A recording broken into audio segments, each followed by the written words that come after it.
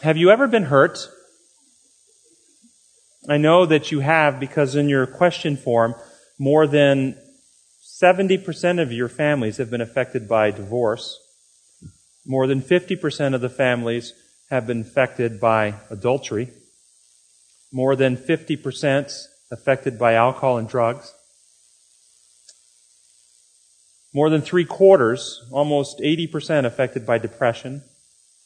More than 50% by other mental illnesses. 65% by overeating. Financial loss more than 50%. And that's just a partial list. Have you ever been hurting? Has your heart ever been broken? Have you ever felt pain so real it felt like your insides were being ripped out? Sadness so deep you were sure you would drown and never see the sunlight of happiness again. In 1993, I started my final year of psychiatric residency.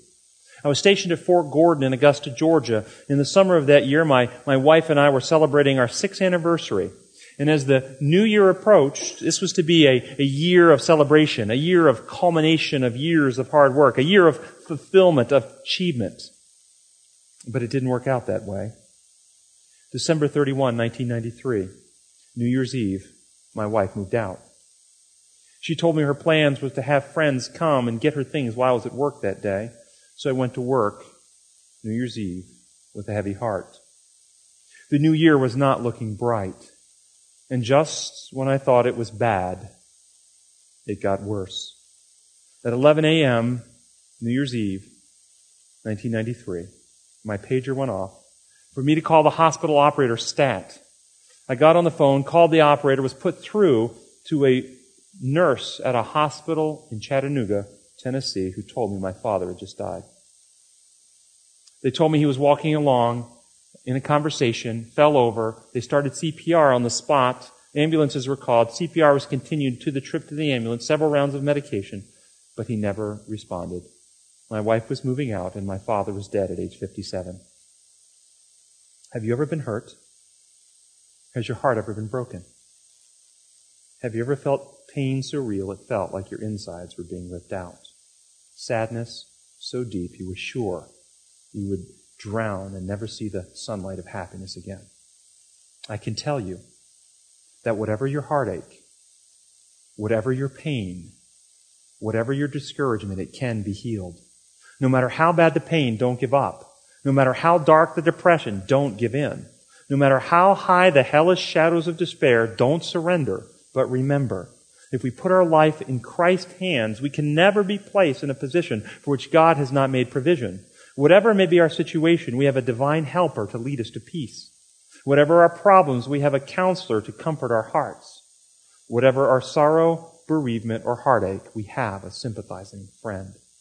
It is God's desire to heal your wounds, to mend your broken heart, to remove your pain and make you whole. And I want to explore with you 7 steps that we can take to cooperate with God to experience healing of heart and mind here and now. But first, I want you to think about a physical wound. Think about a gash, a laceration, a physical wound that you've had happen to you. Once it's occurred, once we've had the wound, can we go back in history and undo it? Can we change time? Can we remove the fact that this wound is there? No, once we're wounded, we can't change history. We can't take it back. We can't undo it. So we have 3 options. 3 options once we're wounded. Option number 1, we can treat it most effectively to bring healing as efficiently and as quickly as possible. Sutures, antiseptics, antibiotics. 2, we can ignore it. Ain't nothing wrong with me. 3, we can actively infect it. Get some manure and rub in it. Once we've been wounded, we have 3 options. Heal it quickly, effectively, efficiently, ignore it, infect it. This is true with our emotional wounds as well. Once we've been emotionally wounded, we can't change history. We can't take it back. We can't undo it. So we can deal with it as quickly as possible to bring healing. We can ignore it. We can infect it. Jessica came to see me depressed, not sleeping, not eating, crying all the time. She was 27 and had a 13-month-old child, and 6 months earlier, she awoke to find her husband in bed, dead, next to her. Jessica blamed herself. She said, if I were awake, I would have heard him stop breathing. If I would have heard him stop breathing, I could have awakened and done CPR. She filled her mind with images of him laying there cold and blue. She had a purse made and put his picture on it and carried it everywhere she went. She put pictures of him up all over the house. She thought of him constantly. She told herself, I can't go on without him. I should have died with him. She began to contemplate suicide.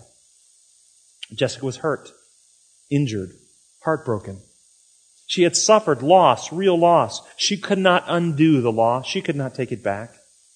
But Jessica was infecting the wound with lies, with distortions, with falsehoods that served only to worsen the pain, confuse the mind, and prevent healing. Jesus said, you will know the truth, and the truth will set you free. This principle works on all levels. The truth may not be pleasant, but the truth heals. I had a patient who was dying of colon cancer. It was too late for treatment, too late to be saved, too far spread to heal. Joe was dying. Joe told me that 4 years earlier, he began to notice some rectal bleeding. But rather than going to the doctor for an evaluation, he told himself, it must be hemorrhoids, and ignored it. He had 3 options. He chose to ignore it. Joe took the fact of rectal bleeding and chose to create an explanation that was more comforting than the discomfort and fear of accepting what possibly could be. But had he gone 4 years earlier, most likely he would have been cured. It's the truth that heals, and the truth sets free. John couldn't sleep. He couldn't eat. He cried frequently and felt like a loser and a failure. His wife of 7 years had just left him for another man. And John began to ruminate, to blame himself. Maybe if I had more money, maybe if I was taller, maybe if I would have bought her more presents, maybe if I'd have taken her on more vacations, maybe. John was hurting. John was searching. But John was not being truthful with himself. That his wife's choices were reflections of her character, not his. John was infecting his broken heart with distortions that caused more pain and prevented healing. The truth heals. The truth sets free. If you've been hurt, if you're in pain, if you have lost something or someone, if you've been through divorce, if you have other injuries or pain, I want to review with you now 7 steps that we can take to bring healing. Step 1, stand your ground and do not run. Step 1, stand your ground and do not run, even if painful. When I was six, at the elementary school we went to, in those days they had swings that had chains on the side and hard wooden seats for the swings. Anybody remember those? And we used to stand up on those things and swing. And those of us who weren't too bright would try to run under the swings as people were standing and swinging on them. Anybody remember doing that? Is anybody not as bright as me out there that did that too? Don't raise your hand, okay? And I was in first grade and I was 6 and I had my timing off and that swing came and hit me smack in the forehead and knocked me down and caused a laceration on my forehead. And I remember that the principal picked me up, called my mother, and my mother took me to the doctor. And I still have vivid images in my mind of being held on that table and that doctor was coming at me with this needle. And if I could have run, I would have run. But fortunately, my mother held me and made me stand my ground. You see, our reflex when we're hurt is to run from the pain. But if I would have run, I would have a nasty scar on my forehead today. I don't have one because my mother made me stand my ground. Stand my ground. Stand your ground and do not run, even if painful. Our feelings lead us to temptation. Our feelings will often lead us away from the path of healing, from the path that is right for us. We must use our judgment to choose to do what is right despite how it feels. There's an old saying that helped me once. Maybe it'll help you. It goes like this. Pain is inevitable, but misery is optional. In this world, we can't avoid pain. Everybody experiences pain. Even Christ experienced pain. But misery almost always is an option that we're choosing. Let's consider an abscess. An abscess can happen usually under the skin, but an abscess is an infection under the skin, and as it grows, there's like this pus pocket under the skin, and it's warm, it's tender, it's red, it's swollen. Now, I don't know if any of you know, you cannot cure an abscess with antibiotics. The reason for that is that blood can't get to the center of the abscess anymore. It's a pus pocket. Blood can't get there to cure it. So the blood can't bring the antibiotics in. So the way you cure an abscess is lancing it. You cut it open and you drain the pus. That's how you cure an abscess. Now imagine you've got that abscess. And it's got a chronic dull ache to it. It's not too bad. It's kind of just throbbing a little bit. And you can ignore it most of the time unless somebody touches it, bumps it. Then it hurts. But imagine what it would be like with that abscess when the doctor sticks in that scalpel and cuts it open. What's going to happen to your low chronic level of pain? Shoot way out the ceiling, right? But for how long?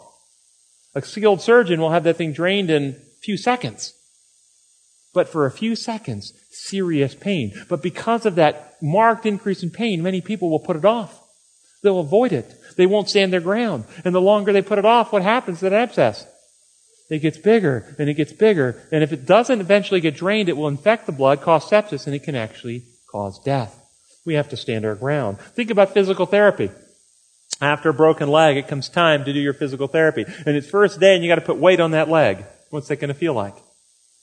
And if you have the attitude, you know what, doc, I'll be glad to do physical therapy as soon as it doesn't hurt. You'll never walk again. We have to be able to make decisions with our judgment to do what's right, healthy, and reasonable, even if it doesn't feel good. We have to stand our ground.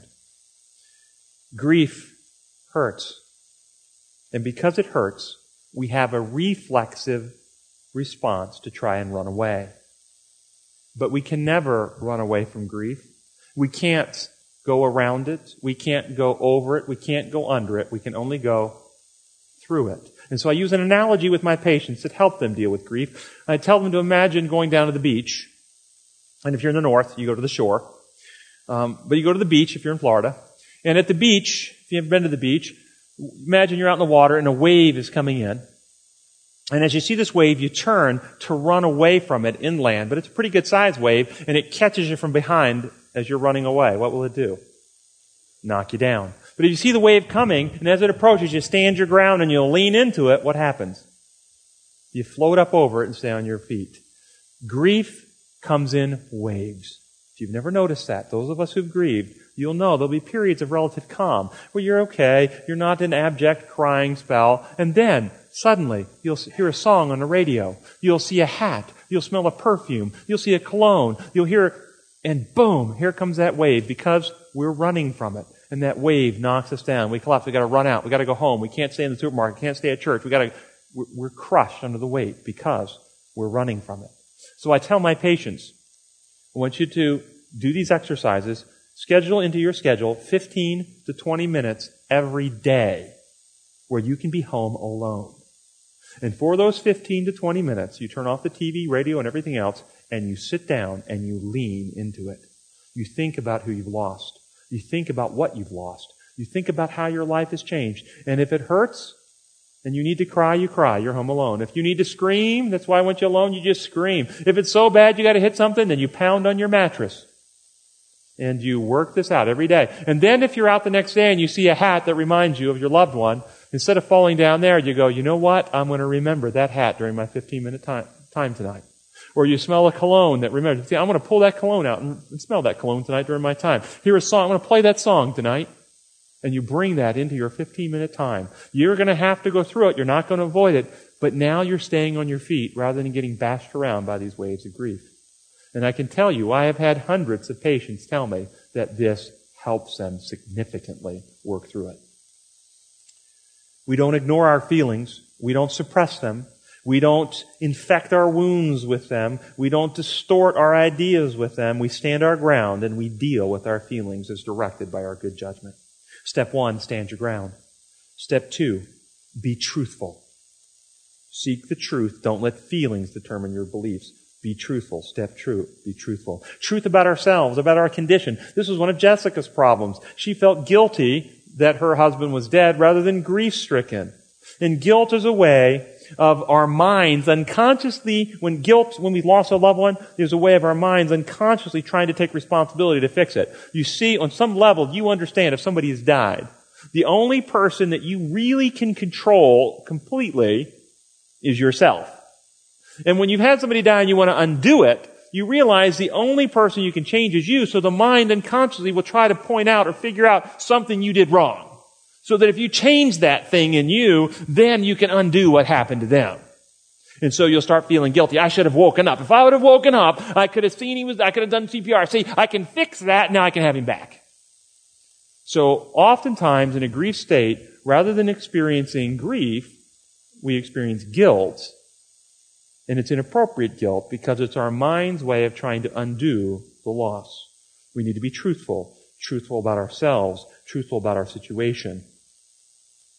We need to be truthful about God. Don't let fear and insecurity dominate our view of God. I can't tell you how many people who've lost something or someone think bad things about God. Why did God want my child to die? Why did God want my child to die? Why did God kill my husband? Why did God want me to lose this job? Why did God want my child born with this brain defect? Why did God want... You understand? Have you heard these things? Lies about God. Why did God want me to be molested by my babysitter? Why did God do that to me? Why did He permit it? Why did God? We must be truthful about God. God is our friend. He's on our side. He's always there to help. We must be truthful about our situation, that we are never alone. Jesus said, I will never leave you nor forsake you. And when you have this perspective, when you can see things from the godly perspective, from keeping Jesus in mind, you will remember there is always more people on your side than whoever stands against you. Even when you stand like Martin Luther, apparently singly and alone, or let's take another example from the Bible, Elisha, and the armies of Syria come gathering around, and the servant was all freaking out. And Elisha says to the servant, hey, there's more for us than for them. Remember? He says, open your eyes. And what did he see? Chariots of fire all around. What's it say in Daniel? How many people are gathered around Christ's throne there in Daniel chapter 7? 10,000 times 10,000 and thousands of thousands. Do you know why it says 10,000 times 10,000? That's the highest number in Hebrew. 10,000 times 10,000. It's the biggest number they had at the time. And thousands of thousands. So 10,000 times 10,000, how many? Is that a million? Is that a million? 10,000 times 10,000? I think it's a million, right? Yeah, it's a million. And thousands of thousands. So we're talking hundreds of millions in heaven and more. And that's just the angels around Christ's throne. And beyond that, all the intelligent worlds. Do you understand? All those angels are ministering spirits on your side. God's Holy Spirit, God's Son, God Himself, all the intelligent beings on all the other planets in the universe, all are on your side. The only people that might be against you would be on this planet. We're on God's side, we're in the majority here. Remember, you're never alone. Perspective makes a difference as well. Okay, the truth about the facts. If divorced, many of my patients are tempted to feel like they are a failure because the relationship failed. That they are a failure. Personally, I failed. The marriage may have failed, but that doesn't mean you as a person are a failure. I'm going to tell you, what will determine whether your life is a failure or not is nothing that has happened thus far in your life. What determines whether your life is a failure or not is what happens from this point forward. Nothing of the past will determine whether your life's a failure. From this point forward determines whether your life is a failure or not. We must be truthful. The truth sets free. This requires the use of our reason and the investigation of the evidence and choosing with our will to apply the truth in spite of how we feel. Step 1, stand your ground. Step 2, be truthful. Step 3, enlarge your perspective. Enlarge your perspective. I'm going to tell you a story, and then I'll let you draw your own conclusions. A friend of mine grew up in the Upper Peninsula of Michigan in the 1950s. Upper Peninsula of Michigan, 1950s, very rural. It was a farmland, and he grew up on a farm. There was no helicopter 911, life force type stuff going on. It was very, very rural. He says they had a neighbor, and their neighbor had a child who was an unruly child, a rebellious child, a disobedient child, constantly in trouble child, about 6 years of age. And that child was instructed repeatedly by the parents to never, never play around the heavy farm equipment. One day, my friend was out working in their farm, and they got the word that this child had been severely injured playing around the farm equipment. There was no life force to call. There was no 911, so the neighbors did what only thing they knew to do. They called all the neighbors, asked them to hurry and come, kneel down and pray around this boy that God would heal this child. My friend was in that prayer circle. He tells that he remembers they were holding hands in that prayer circle, and as they prayed, that we go around the circle and they pray, Lord, we know that you are the creator of life, and we know that you have the power to heal this child. Lord, if it be your will, restore this child to health. Thy will be done. Thy will be done. As they went around the circle, thy will, thy will, thy will, thy will be done. Until they came to the mother. And the mother said, God, I don't care what your will is. If you don't heal my son, I'll never speak to you again. I will tell you what happened. You can draw your conclusions. The child survived. He lived. And he grew up to be a bane on that family. Constantly in trouble, constantly into vandalism, into violence, into truancy, into drugs, into alcohol, stealing from his parents, stealing from the neighbors, in and out of jail. A constant bane on his family. Those are the facts. Those are the facts of what happened. Now, did God injure this boy? Or did this boy get injured because he was an unruly and rebellious child and didn't listen to instructions? His own actions injured himself. Now, is it possible that those injuries were sufficient that they might have resulted in the child's death? God knows a large perspective. That's our point, in large perspective. God knows the character, the nature of this child. God has the power to heal. God has the power to not act. If the mother would have trusted the situation in God's hand, might God have been willing to, if it was in fact his hand that saved the child, restrain his hand and not act at all and let the child go to its rest and save that family years of misery? On the other hand, God loved that mother so much that he didn't want to lose contact with her, and he was willing to intervene and save that child's life. I don't know whether God intervened in that situation or he just wasn't that seriously ill. But the story gives us opportunity to consider possibilities, doesn't it? And wouldn't it be interesting if that mother could have trusted God with outcomes that we don't know? Enlarge our perspective. I had a patient who was dying of esophageal cancer. He was in his 30s. He had 2 children in elementary school. And when he was initially diagnosed, he was initially tempted with feelings of discouragement, despair, and depression. But he quickly wrestled those out with God and put his life in God's hands. And through the rest of his treatment course, he had a cheerful and upbeat attitude. He really was a happy guy. And he witnessed to God wherever he went. And it was through this time that he saw 2 of his siblings who had left God and left the church come back and give their hearts to God and be rebaptized because of what they saw in his life. And he told me before he died, he is dead. He told me before he died, he said, if God needed me to go through this as a way of reaching my brother and sister for the kingdom so that we can be together for eternity, I'm glad to do it. We have to enlarge our perspective. We must enlarge our perspective. This requires that we reason beyond our feelings. We examine evidences, including biblical evidences, and we come to know God well enough to know, without doubt, that He is always on our side. Step 1, stand your ground. Step 2, be truthful. Step 3, enlarge your perspective. Step 4, move on and say goodbye. Move on and say goodbye. When we lose something, someone, some ability, we feel like life will never be the same. And we're tempted to sit down in the middle of the road of life and say to ourselves in some emotional way inside our hearts, I quit. I'm not going on until you can go with me.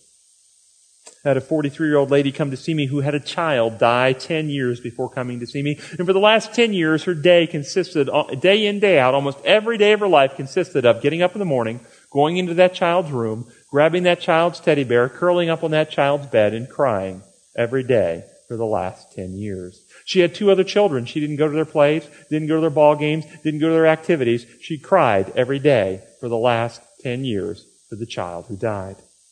I want you to imagine walking in a national forest like up in Alaska or Montana or someplace like that. Really large national forest. There's no radio, there's no 911, there's no cell phone coverage.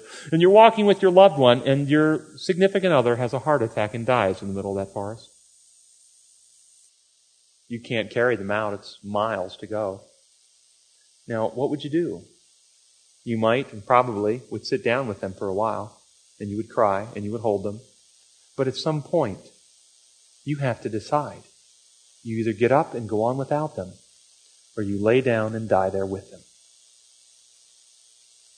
In this world, when we lose people, we're tempted to sit down emotionally in the road of life with the dead one, rather than getting up and going on without them. But Christ said we must let the dead bury the dead. And many people lose physical health, disabilities, have physical disabilities, can't do what they used to do. They feel like their life is a burden, feel like they don't have any worth anymore. They go through the motions of life, but their heart is no longer in it.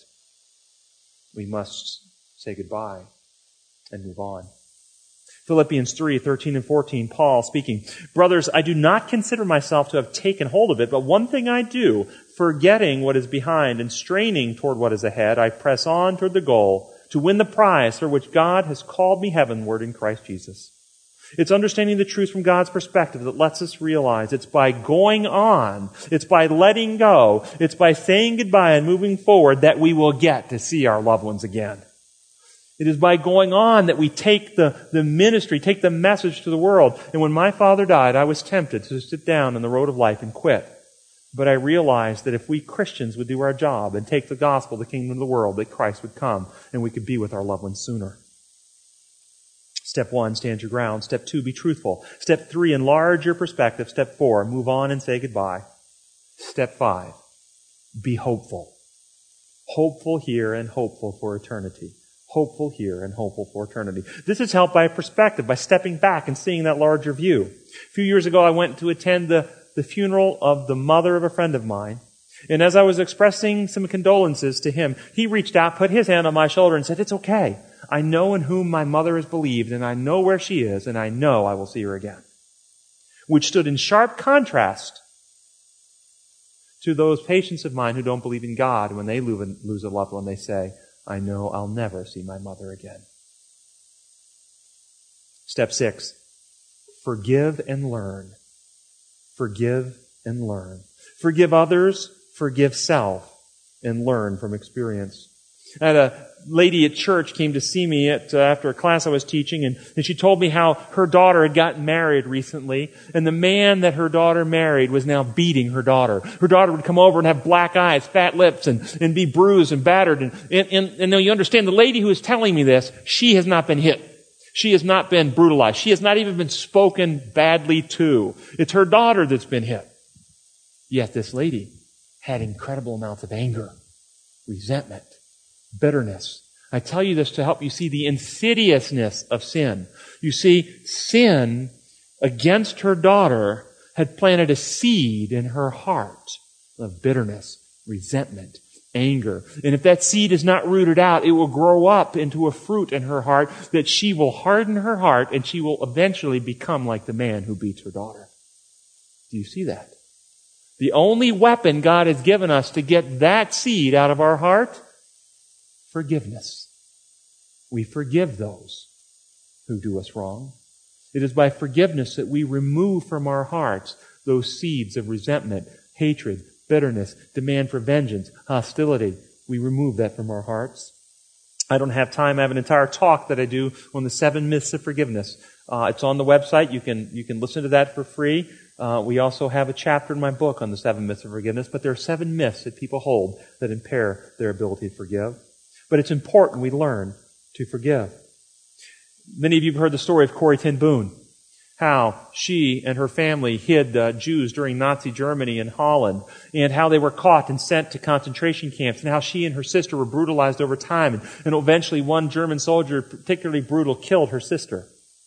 And then how afterwards Corrie ten Boom went through Europe giving talks, inspirational talks about God and Christ and His interventions in her life. And in the 1960s, after one of these talks, she was walking down the aisle, and a man came down the aisle with his hand extended, asking her forgiveness.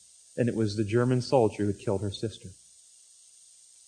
She describes how in her heart she had this anger, this rage, this desire to pounce on him and strangle him. But she realized in her judgment, feelings, feelings tempting, she realized in her judgment that this was not Christ-like, that she was in a desperate struggle, and she set one of those emergency prayers. Anybody ever had an emergency prayer? Okay? She said an emergency prayer, Father, I need your help. Help me forgive. And she said at that point, it took every ounce of her willpower, power of choice. She chose to extend her hand. And as their hands grasped, she describes, it was like bursting of a giant bubble. All the anger, all the resentment, and she had an overwhelming peace that had come upon her. And she was freed herself by forgiving him. We must forgive and learn. We must forgive ourselves. We must forgive others. The question in this whole process, and the reason many people have a difficult time forgiving, is they have a difficult time accepting that they have made mistakes. I'm talking forgiving themselves. They look back and they go, how could I have been so stupid? How could I have done this? They continue to beat themselves up. I knew better. Why did I do this? We have to remember the difference between the mature and the immature. The healthy and the unhealthy. The mature, healthy people and the immature, unhealthy people. The unhealthy and immature are not the ones who make all the mistakes, and the mature, healthy are not the ones who never make mistakes. No, everybody makes mistakes. The difference is that the mature, healthy people, when they make the mistakes, number one, accept responsibility, take ownership, to the best of their ability, repair, heal the damage that their mistakes have caused, forgive themselves, seek and repent before God, and learn from their mistakes so they don't continue to repeat them over and over again. The immature, unhealthy take no responsibility, externalize, blame others. It wasn't me, it was that woman you gave me. I didn't do anything wrong. If you put her here, I would never take that fruit. Externalize, blame others, never learn, and continue to repeat the same mistakes over and over again because they don't learn from those mistakes. We must forgive and learn. Step 7. As we stand our ground, as we pursue the truth, as we enlarge our perspectives, as we move on, pressing toward the mark, as we are hopeful, as we forgive and learn, step 7, put God first. Keep the focus on knowing God. Get to know Him, His methods that we talked about in the 5 laws this morning, His principles, His motives. Try to understand God's problems. Did you know God has problems? Understand His problems, what He is trying to accomplish, that He is working to heal us all. And then as an intelligent friend, join Him in His work. Choose to follow Him, pursuing the mind of Christ, who did not think equality with God was something to be grasped, but gave it all up, surrendering Himself all the way to the cross.